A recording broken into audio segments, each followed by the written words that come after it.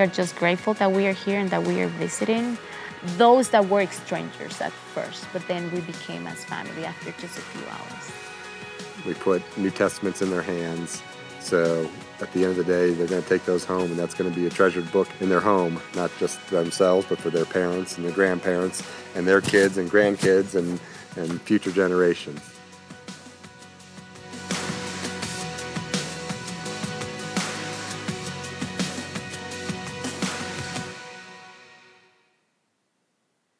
Good morning. My name is Kristen Sanders, and I'm the children's director here.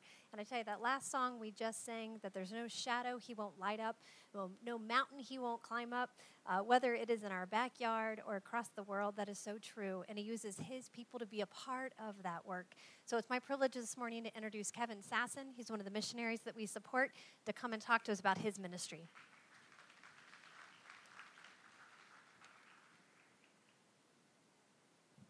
Thank you. It is great to be back here. It's a special place, Cobblestone is, for me and my family.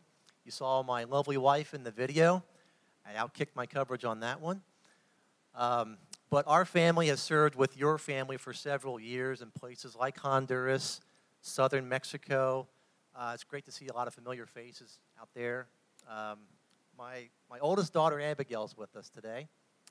So we'll be able to greet you later on. But again, this is very special to be back here. Tell us just one story of the many of how God has showed up in your ministry. Gosh. Well, holistically speaking, I'd say God continues to use our mission to as a beacon of light, of hope, of faith to the communities that we serve that are on the edge. And I think our mission has never been more relevant than it is today.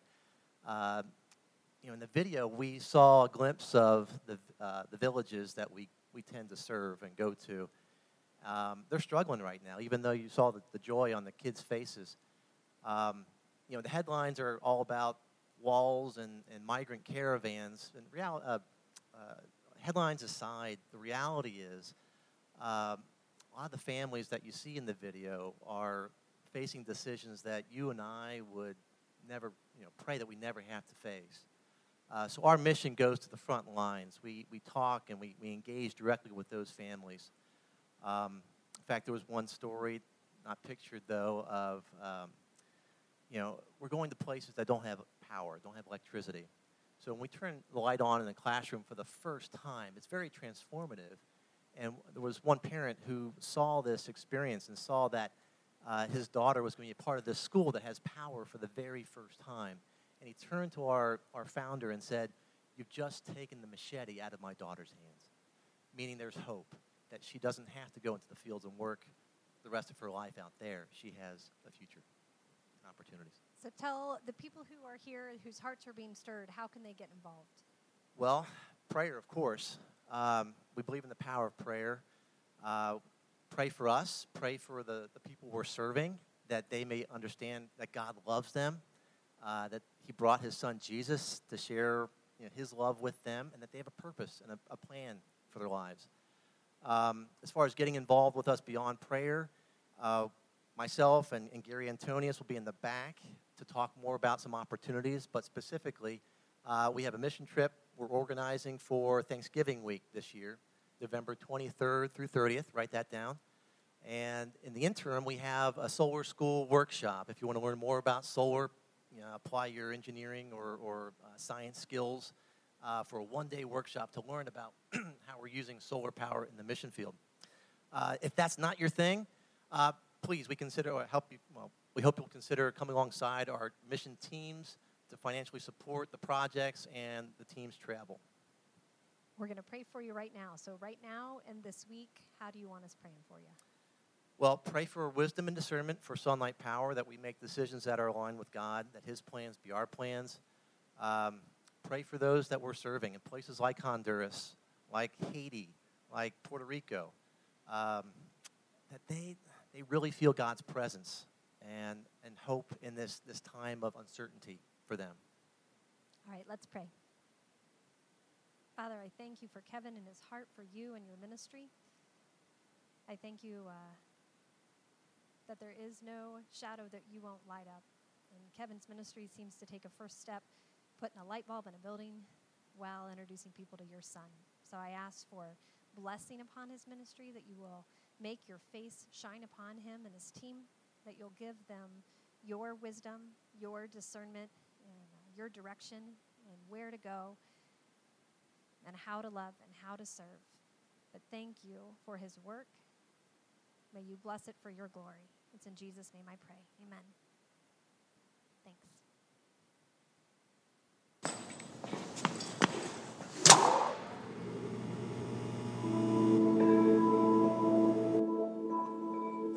What would it look like if we were part of something bigger, something larger? How would we even do it? Where would you even start? Are you qualified? Good enough? Do you stand out?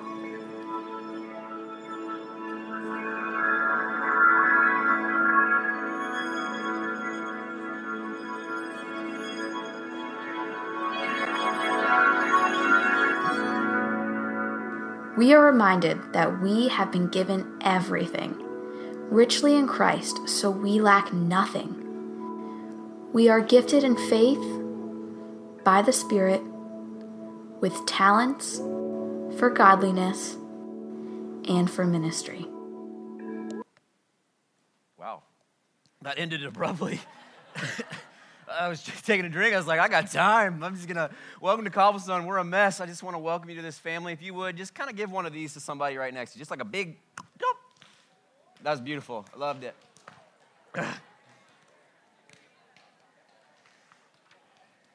Perfect. Man. All right. So as I just said, we are a family here.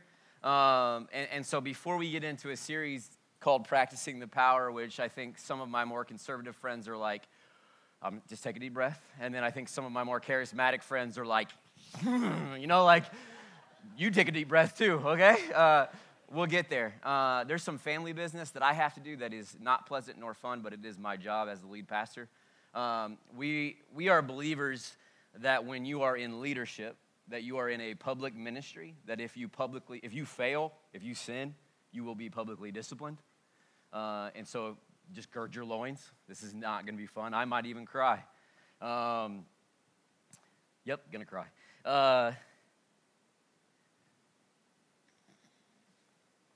So if you're a teenager, like a high school or middle school student, would you raise your hand?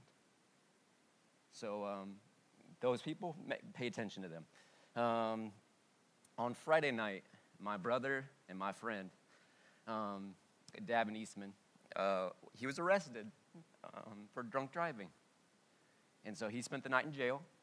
We got him out of jail on Saturday, and now he has entered into a formal process of restoration and discipline. But what that means is he's not going to be doing ministry for a while. Because he's a public minister, we're pulling him out, and we're giving him a lot of steps. And there's going to be need to be a lot of humility, and he's shown that. There's going to be a lot of repentance, and he's shown that. And here's the thing. He's in this room with his wife this morning, and they did not want to be here. And I looked them in the eye, and I said, hey, this church is not like your last church. This church, this is what I'm praying. This is what I'm pushing on you. If you have any desire to go yell at them, condemn them, or outright just be like, let me tell you about alcohol, I will hurt you. You have to come through me to do that. My prayer is that we would collectively as a church gather around that family in a manner, in a way that grace would abound, not like overstep the sin. The sin has consequences. He's going to reap those. But in this moment of embarrassment, of sitting in this, like, I don't know if you can hear it, I can hear weeping happen somewhere over here. And so those same teenagers, we're going to pray over them. And not in a casual sit back, like if you saw one of them raise their hands, would you just get around them in an aggressive church body manner? Like, you don't have to stay sitting. Like, if you saw someone raise their hand, there's a lot of them over here. Get over them. We're going to pray for them. We're just going to ask, when shepherds fall, it affects a lot of people underneath them. So once again, if you're a teenager and no one's around you, maybe you're like, I don't want people, fine, don't raise your hand. But if you want somebody to come, we're just going to pray over them, for them. It's hard. So as a church, if you see them today, do not give them pity. Give them a lot of love.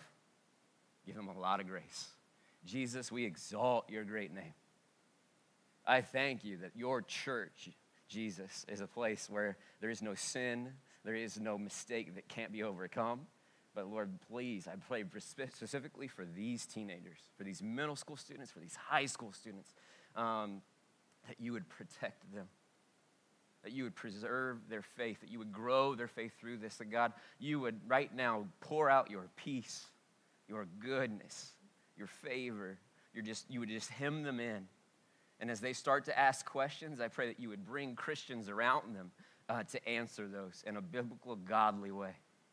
God, I pray Satan gone, lies gone, that these teenagers would show off your glory in ways that the adults would be like, wow. And so, Lord, thank you for them. Bless them.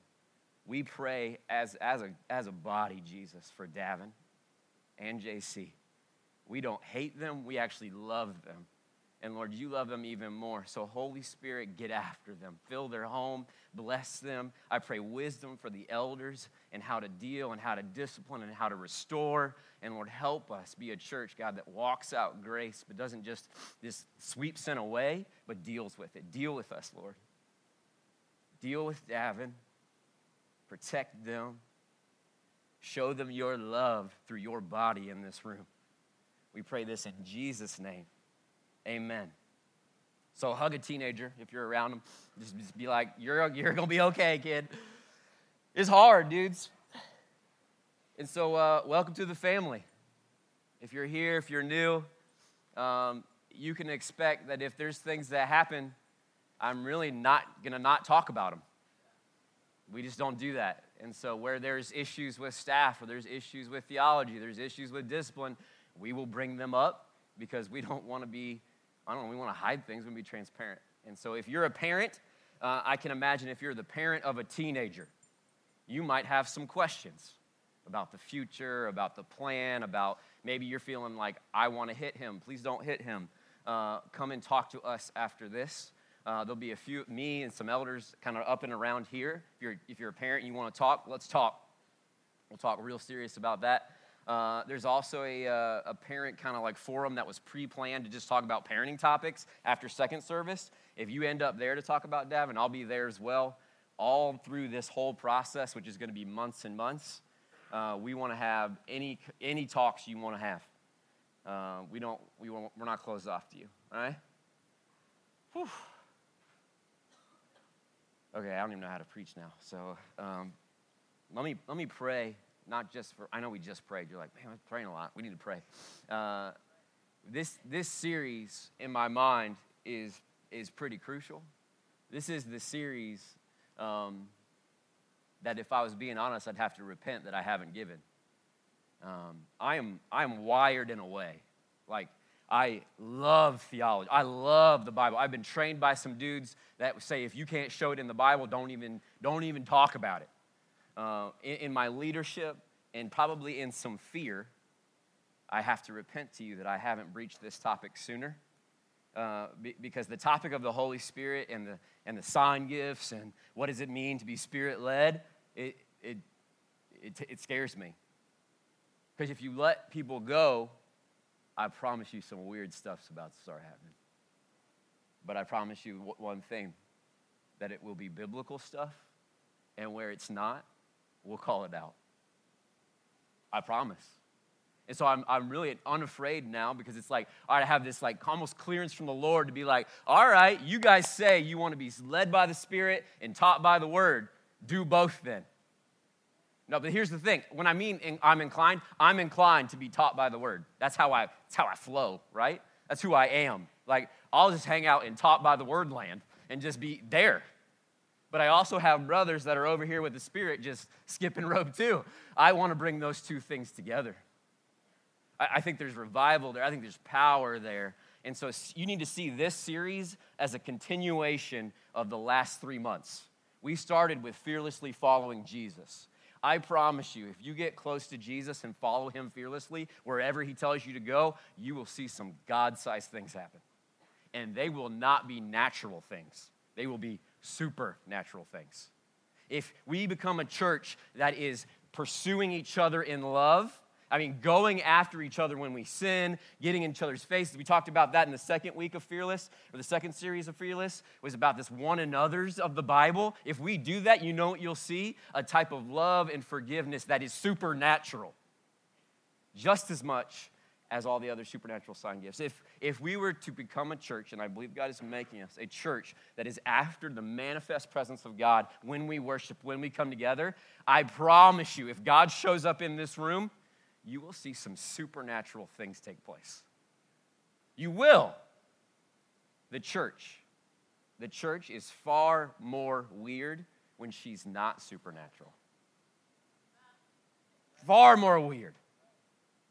It is more normal when you see the God of everything doing what he does, which is, all sorts of things. So this week, we're going to talk about, all right, I'm just going to lay the groundwork of what we are, why I believe the way I believe, why the church has in its documents that we're a continuous church. If you don't even know what I'm talking about, we'll get there. Week 2, we're going to talk about fasting and praying and how to seek these things humbly, not with excess, but with biblical intent. Week 3, we're going to talk about practically prophetic and tongues. Woo! Show up for week 3.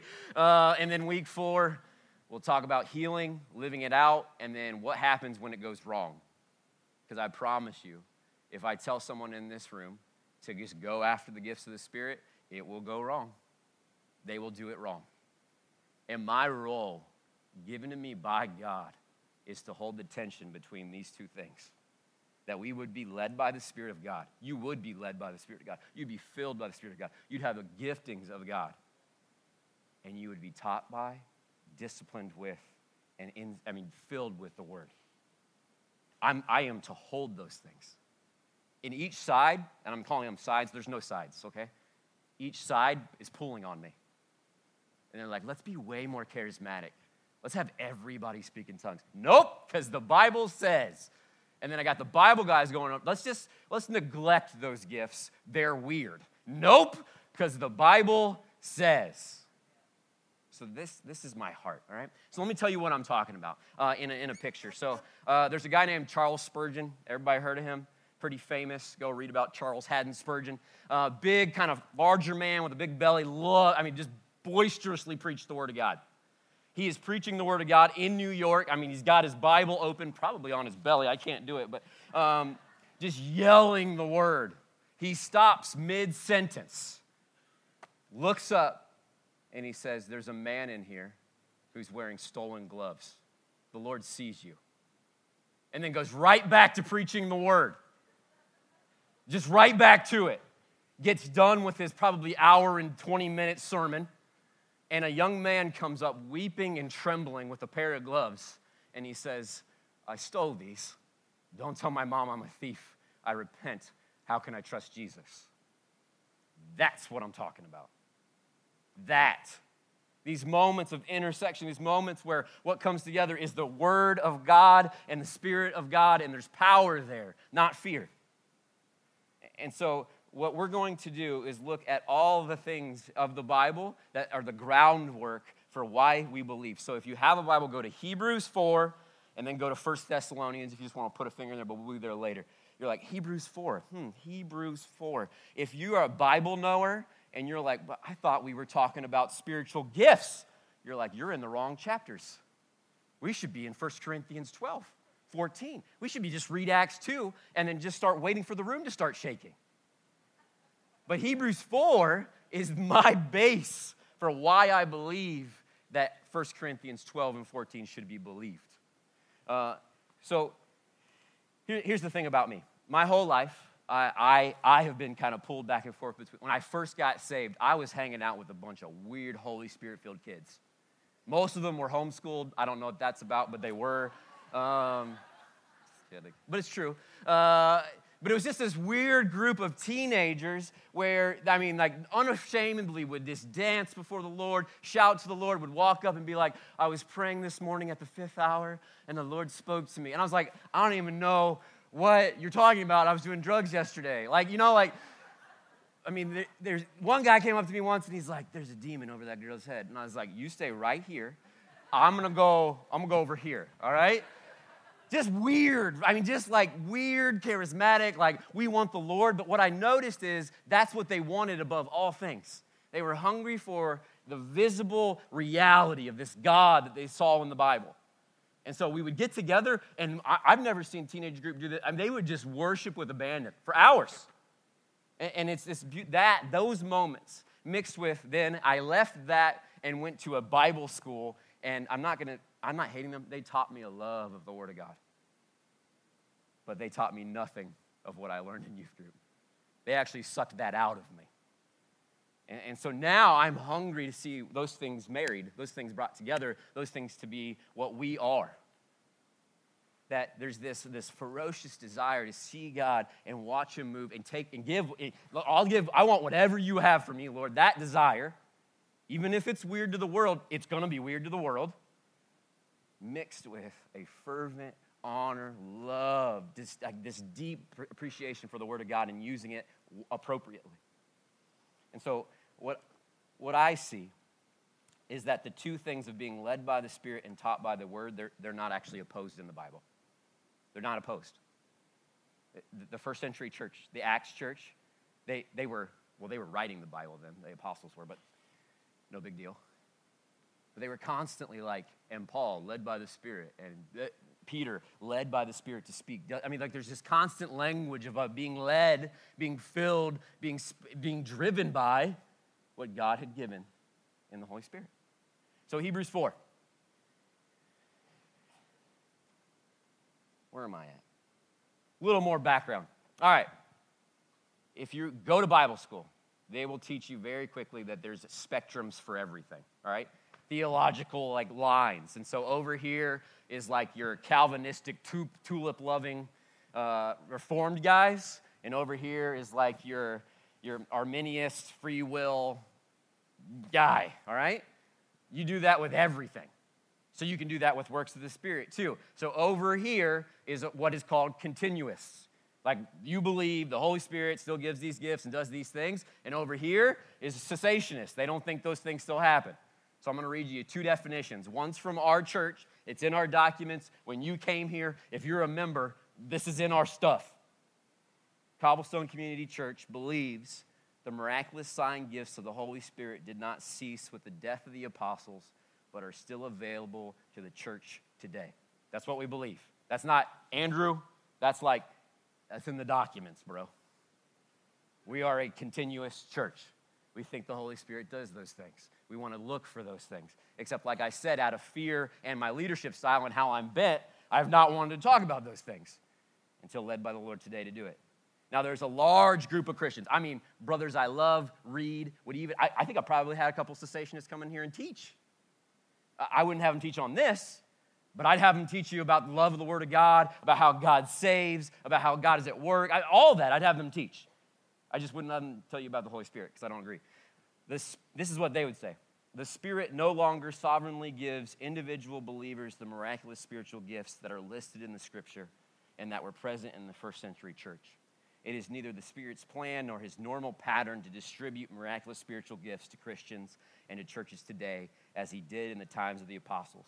Those gifts ceased as normative with the apostles. So to their credit, the cessationist is still going to believe in miracles, still going to believe in those like wow moments of the Holy Spirit. They're just going to say, as you just read, it's not normal, it doesn't happen on the regular, nor is it available. God's not giving those things. Hear me, I disagree. And both those things can be backed up with Bible. That's the wonderful thing about theology. And so Hebrews 4, we're just going to get into it. Let's read it, starting in verse 12. For the word of God is living and active, sharper than any two-edged sword, piercing to the division of soul and spirit and joints and of marrow, and discerning the thoughts and intentions of the heart. And no creature is hidden from his sight, but all are naked and exposed to the eyes of him to whom we must give an account. So here's this, you probably have this memorized if you're a Christian, right? Because when they start talking about inerrancy of the Bible, this is the verse they lead you to. That the Bible is this living, active, breathing, working, moving thing. And when you read it, it is not just reading history. It's not just reading poetry. It's not just reading about Song of Solomon as a 13-year-old boy and going, like, that's not what this is. This is the Word of God that is active, and it pierces and it changes and it molds us. In fact, most of us are in this room because the Word of God got you. It opened you up and it showed you were a sinner. It opened you up and showed you that Jesus saved. It was the Word that did that. And so what you have here, the context of this is it's found in a warning. This verse about the Bible is found in the middle of a warning that if you hear the Lord today, don't deny him and not hear him, but listen to him and engage him and do what he says. That's what the context of this verse is. And so if you just break this down, it says, for the Word of God is living and active. The Word of God is alive. Now, sometimes, my Bible-believing brothers, we don't treat it that way. We treat it as a textbook. I mean, you got to get your Devo time. And we just check off some boxes with something that should never just be a checkbox. The Word of God is alive. It does things. It moves you. It changes you. It establishes God's will and law and beauty in your life. This isn't even the only place in the Bible where it talks about the Bible like this. 1 Peter says, having purified your souls by your obedience to the truth for a sincere brotherly love, love one another earnestly from a pure heart, since you have been born again, not of perishable seed, but of imperishable, through the living and abiding Word of God. Well, there you go. It's living.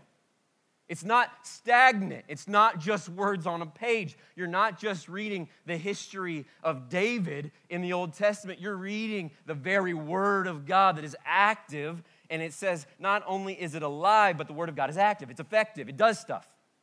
It does stuff. Isaiah would say the same thing. So shall my word be that goes out from my mouth. It shall not return to me empty, but it shall accomplish that which I purpose, and it shall succeed in the thing for which I sent it. So it's through the Word of God that the Spirit of God does work. So you know what I love about that? I just get to lay this before you and then watch the Holy Spirit just smoke you fools. Like, I just get to be like, here's what the Word says. And because it's alive and it's active and it's effective, then God says it's not going to go out of his mouth and not do what it's supposed to do. It's going to convict you. It's going to move you. It's going to shape you. It's going to make you go, I am a sinner. I do need Jesus. The Word of God is powerful. The Word of God is living. The Word of God is active. And then finally, the Word of God pierces.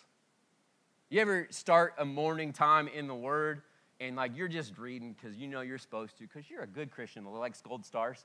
And then you get to that, like you just start reading a verse and out of nowhere, you're just like, that, it pierces. It cuts through all your defenses. Maybe you got a hard heart that week. Maybe you're just not listening to the Lord that week. And then you start reading about this like everlasting love of God that can't be taken away and nothing can, and you're like, that is the Word of God piercing to the soul and to the spirit. You have a soul inside of you, and the Word of God gets into it. It gets after it. It touches what I can't touch with my hands, which means you can't hide. It means you can't hide. You can play games. You can come here and smile. I can be like, how you doing? You can be like, blessed to be a blessing. You know what I mean? You can't hide from the Word of God because it's going to out you. It's going to push you. It's going to say, hey, are you loving like Jesus, speaking like Jesus, thinking like Jesus? Are you filled with the Spirit? It's going to ask you to do things that don't make human sense but are the Word of God because it's His will. So you're a Christian because the Word of God found you. Now, some of you, if you're smart, you're thinking, well, why do you keep talking about the Word of God? Why do you keep talking about like this is true and this is what we build our lives on? Why do you keep talking about inerrancy? Hear me. Cobblestone Community Church. I am a continuist because this living, active, piercing Word of God bids me to be so. It's the Word of God. Chill out. The Word of God that tells me to eagerly desire to prophesy. That's Bible. That's not Andrew. Go to 1 Corinthians 12 or 14 tonight. Not right now, but tonight. And just read them in their entirety. Don't skip out. Don't pull out one little word and then break it down in the Greek, because I know you want to do that, you nerd. But just go ahead and read 1 Corinthians 12 and 14, and then tell me after reading those books that you don't think, man, this should be really happening. This is what I should be after. This is what I should be asking God about in an eager manner. But here's the thing. At Bible school, they told me that to do that would be foolish, because somewhere in there, I'm probably going to hear wrong. Except now I'm like, well, yeah, I'm going to hear wrong. But then that's where 1 Thessalonians comes in. So grab 1 Thessalonians chapter 5 and 19.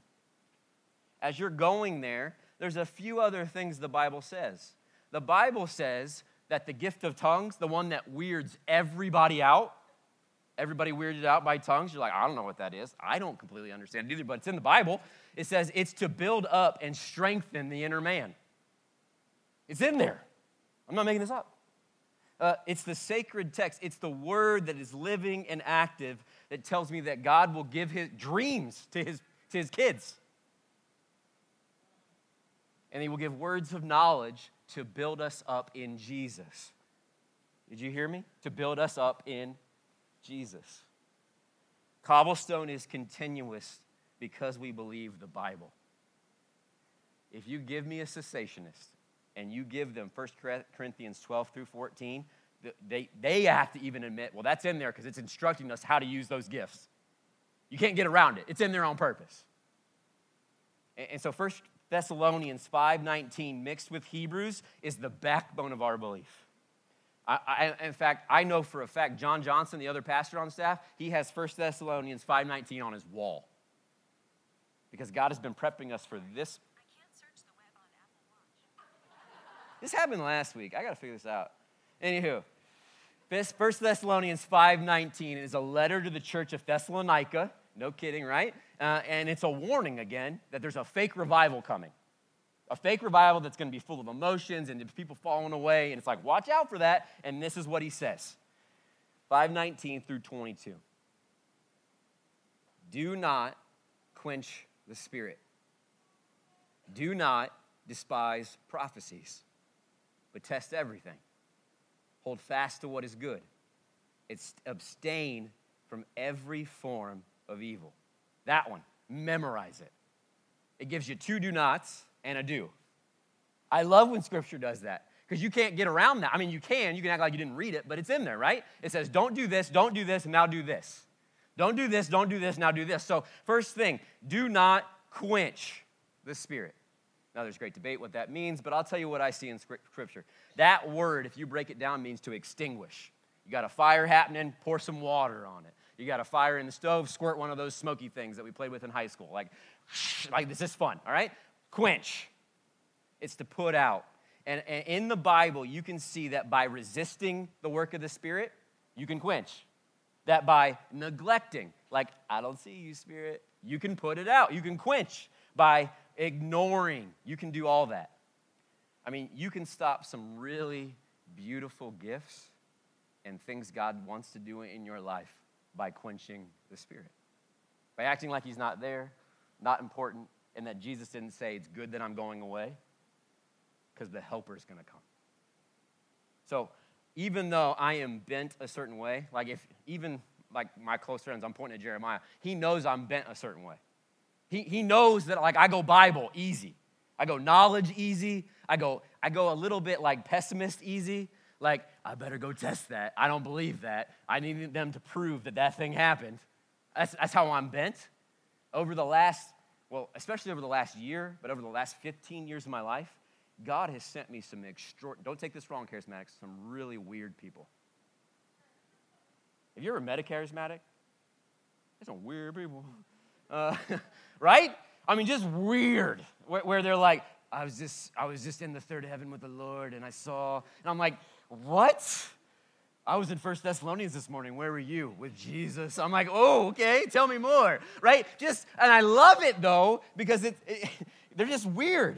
And so by the grace of God, he has just given me these experiences over and over and over again, and I'm going to tell you about one of them, and she's actually sitting in this room, so I hope she doesn't get embarrassed, but I felt like 2 months ago, I was sitting in my office doing my pastor stuff, which is like making phone calls, calling people, sitting, just really cool, exegeting Greek, things like that. I wasn't. I don't know what I was doing. And I just had this overwhelming desire to go pray. Now, you would think a pastor would be like, pray, let's go. But I was like, I got stuff to do. But then I felt like the Spirit was like, go pray. And it was more like a command and less of like that would be a nice thing that a pastor could say he did at the lunch hour.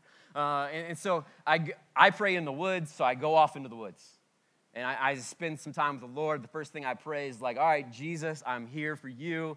I want to hear from you. And the rest of the prayer walk was pretty normal.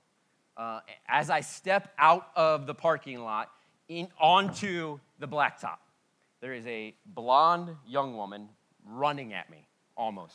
I mean, just beelining towards me. And she waves, and I'm like, she comes up to me, she's like, hey, Andrew, I was praying at my house. I guess her house is over there. And she says, hey, I was praying, and the Lord told me that I was supposed to go tell this vision to whoever came out of the woods at church. And I was like, oh, lucky me. I came out of the woods at church. Here I am. So at that point, I'm like, my Calvinistic, conservative Bible background is just going like, alert, alert, alert, right? So cross my arms, I'm like, give it to me, right? So she proceeds to tell me this amazing, just this picture of what I'm talking about to you today. That there's these two mountains. One is the Spirit and one is truth, and in the middle is this presence of the Lord. And then she's like, that's what I got, and I feel like that God wants me to push you into that. In fact, it was almost like a threat. She's like, I will push you in to being the pastor. And then she went, okay, bye. I was like, okay. That's how I remember it. She might remember it different. So that, right? That's weird, right?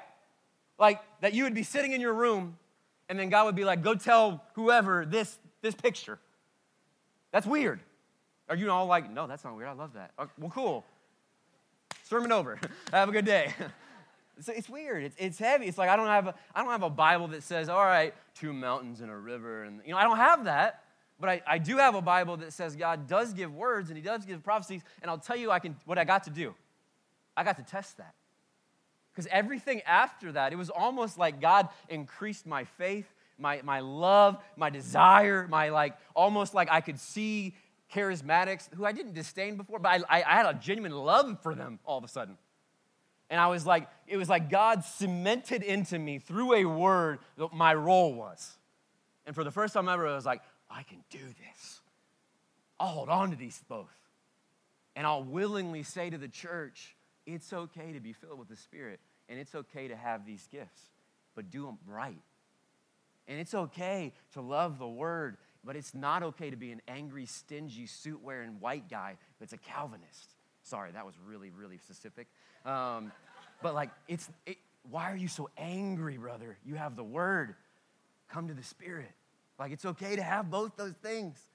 And in fact, I've said for a while that where those two things come together, there's power, there's life, there's revival waiting.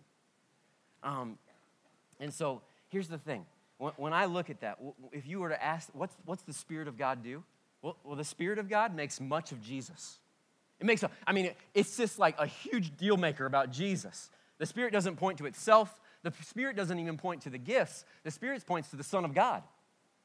And so I got to look at that and been like, Jesus, I want to make much of you. Jesus, I want to lead your church. And that's what came out of that encounter with that girl in the parking lot because I came out of the woods. And God led me at the perfect time to go into the woods that he was speaking to her, that we would meet up, and God would encourage my heart. So here's the thing. It is much easier, I have watched, to know this, to know what this says, to fill your head with it, than to do it. You know that, right? Much easier to fill your brain with systematic theology and facts about God and how we are just this, we got to hold to the truth and we got to call everybody heretics. It's easier to do that than it is to walk it out and live it. And so the warning from Hebrews was, today, if you hear his voice, do not harden your hearts. Don't quench the Spirit, but test, right? So don't quench And then do not despise prophecies. Now, here's the thing I know about prophecies. Super easy to despise. Do you know that? It's true. They're really easy to despise. They're really easy to despise because you have somebody come to you, right? Like in a church like Cobblestone. And if we haven't had the conviction to kind of teach into this, and we haven't had the conviction to grow people up that have these gifts, in fact, we're not even acknowledging them. They use them wrong. They use them immaturely, and then you despise. Fun little survey. Anybody ever have a bad experience with somebody with one of the gifts of the Spirit? Like you saw it used poorly, someone just told you something weird. Get your hand, come on. Like this has got to be a lot more people than me. I'll do all my body parts, like, right? Where a brother came up to me and he's like, God has told me, and it was wrong. And I was like, I was kind of like scared about it. Like, God's going to get me because this guy just told me that God's after, like, it was just hard and wrong.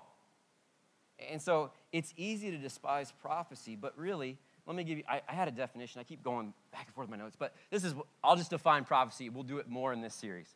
Prophecy is a supernatural word given to a person for someone else to build them up and encourage them in the Lord. That's what it is. You're talking to God, and he's like, go tell Bill. I don't even have a good example. Like, go tell Bill tire iron. And you're like, tire iron? And then you go tell Bill tire iron. And then Bill just starts weeping because he's like, yesterday there was this tire iron and I hit it with my car. And like, that's how this stuff works out for me. Where God's like, go do this. And I'm like, that makes no logical earthly sense. But then I get to see God do some work in somebody's life because I'm willing to listen to him. So here's what I know. Every other gift in the Bible, so teaching, leadership, hospitality, administration, all those gifts, they get coached, they get patience, and they get built up. They get a lot of like growth.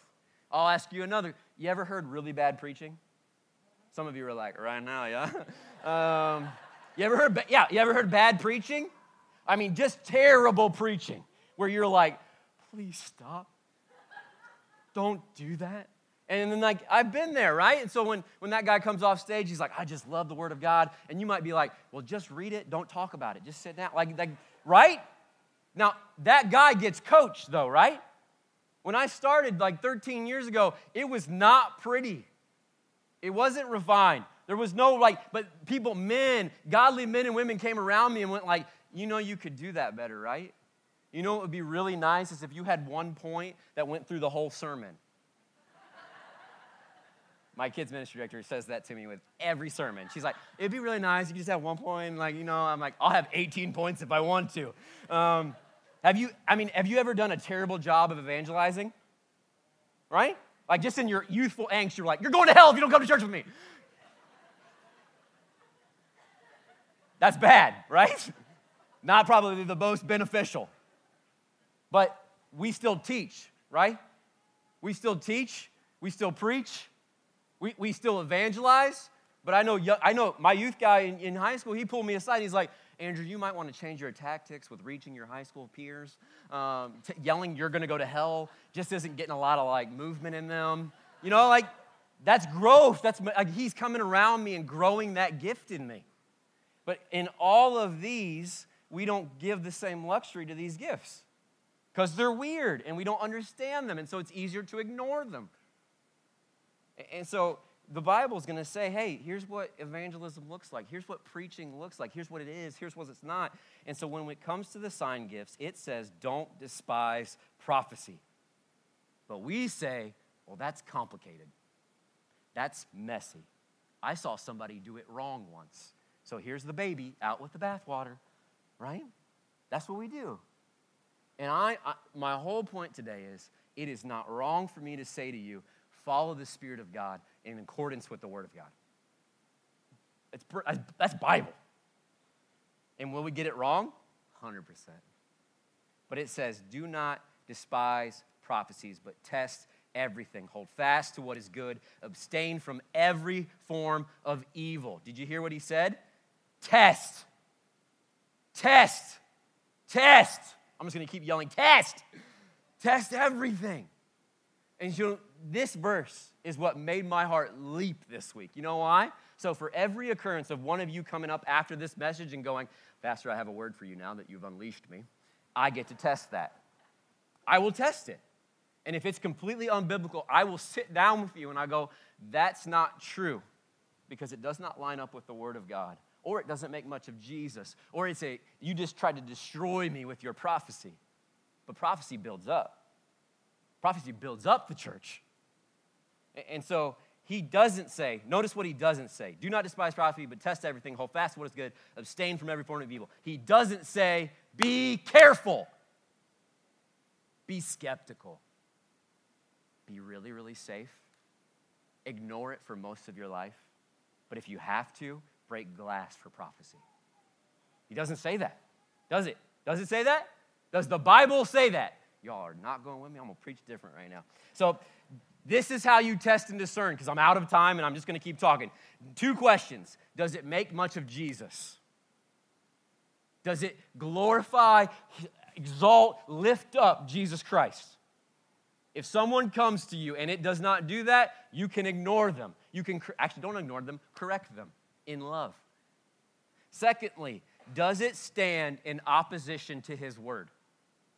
If they come to you and they tell you anything that's not in here, don't listen to them. And then tell them. You know what that requires, though? You to know this. You have to know this then, so that when someone comes to you and say, I was hanging out with Jesus, and I just want to humbly put before you that I feel like God might be saying to you this thing. Now you go pray about it, then I get to go pray about it, and I get to go test it, and I get to go, oh my gosh, that builds me up, that makes much of Jesus, that's in line with the word. I think you heard from the Lord. Praise God. Test everything. So if you have a background, and I know some of you do, we got a weird collective mix in this room. You have a background from charismania. Like you grew up like not Pentecostal, but super Pentecostal. And you're like, I grew up in woo-hoo land, Andrew, where like every week we were faking it. It was fabricated. It was not of the Lord. That's not what I'm talking about. That is not my goal. Or maybe you're in here and you're like, I was flipping through TV channels. I came across TBN. There was some blue-haired lady, and they were doing some weird stuff. Not what I'm talking about. What I am talking about is the power of God and the presence of Jesus amongst his people, defined in his word for the glory of God. I'm talking about word and truth, or truth and spirit. I'm talking about this true connection, this remarriage of everything I see in the Bible. And I've asked men, why don't we see these things? Why can't we pursue these things? Because we have to play it safe. And I'm like, nah, man, I'm tired of being afraid. I'm tired of not pursuing. I'm tired of looking at the Bible command me to desire prophecy and being like, well, I see that command, but I'm going to ignore that one and really attach my life to this one. No. This is the word. And so do not despise prophecies. Test everything. Hold fast to what is good. I'll end with a story, and then I'm going to pray, and we're just going to get out. We were supposed to have a last song, but I talked too much. So some time ago, the elders of the church, they asked me to tell them what I thought about our leadership, my job, what I was doing, what I wanted to be doing. And so I took it kind of seriously because I ended up writing like an 18-page document, which is just my style, all right? And I gave it to them, but I was really I was struggling with it. It said some really honest stuff in it. I didn't want to hurt anybody, but I wanted to be honest. So I'm praying and I'm seeking, and out of the blue, I get a Facebook message. I didn't see it, but my wife did. And so it's this guy from Michigan. And this guy from Michigan was like, hey, I was praying for you this morning, and your name came to mind, and I just wanted to encourage you with these words from the Lord. And in this Facebook message, he proceeds to tell me and address everything that was in that 18-page document. Now, here's the thing. She messaged him back, and she's like, do you know Andrew? Have you ever been to Cobblestone? His reply was, no, I don't know who you are. I was sitting in my living room praying, and I heard the name Andrew Holsworth. And I started praying, and these are the words I thought I was supposed to give you. Do what you want with it. What? Right? So apparently, God wanted to let me know that he sees me and that he speaks by talking to my brother in Michigan, who then was bold to message me on Facebook and be like, hey, you know all that stuff you're worried about? God's got that. I saw my wife, woo! Yeah, I know, right? This has been my life on repeat for the last 6 months. People in parking lots. People being like, I had this dream, it's kind of weird. And I'm like, that ain't weird, that's just scary cool. But like, that takes some faith, right? That takes some like leaning into Scripture. That takes some understanding that like we are going to stumble, and I'm going to have to come around you, and you're going to have to come around me, and we're going to have to be like, that doesn't line up with Scripture, brother. What you did there, that wasn't prophecy, that was immaturity. Like, we're going to have to actually have some grace and some growing and some love for us to be a church that truly is led by the Spirit and taught by the Word. But what would it be like if we weren't afraid to pursue it? What would it be like if we were actually curious? If we would actually open up our hearts and go, all right, God, here's the thing. This is what you think I'm asking you to do. I'm not asking you to pursue the gifts. I'm asking you to pursue Jesus. I'm asking you to be gung-ho about everything and anything that God wants to do in your life. Test it, get after it. And so here's your pastor's heart. Here's my heart. Cobblestone will be a place of spirit and truth. And I guarantee you it's going to get weird. And I guarantee you somebody's getting rebuked. But it's all part of being a family, right?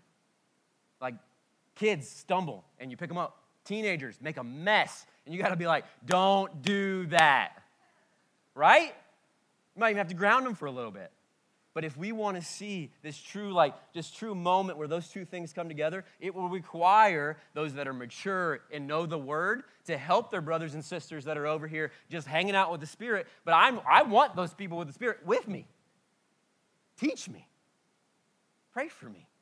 Come up and do weird things. You hear the Lord speak to you? I'd love to hear it. Right? Let us grow in this. Like, as a friend says, won't he do it? Won't he do it? So let's pray, and then we're just going to get out of here. I'm sorry, band, I cut off your last song. Jesus, you are worthy to follow, regardless of our comfort level, but if your word says it, we want to obey it. And so, Lord, we submit to you. Holy Spirit, we are not afraid of you.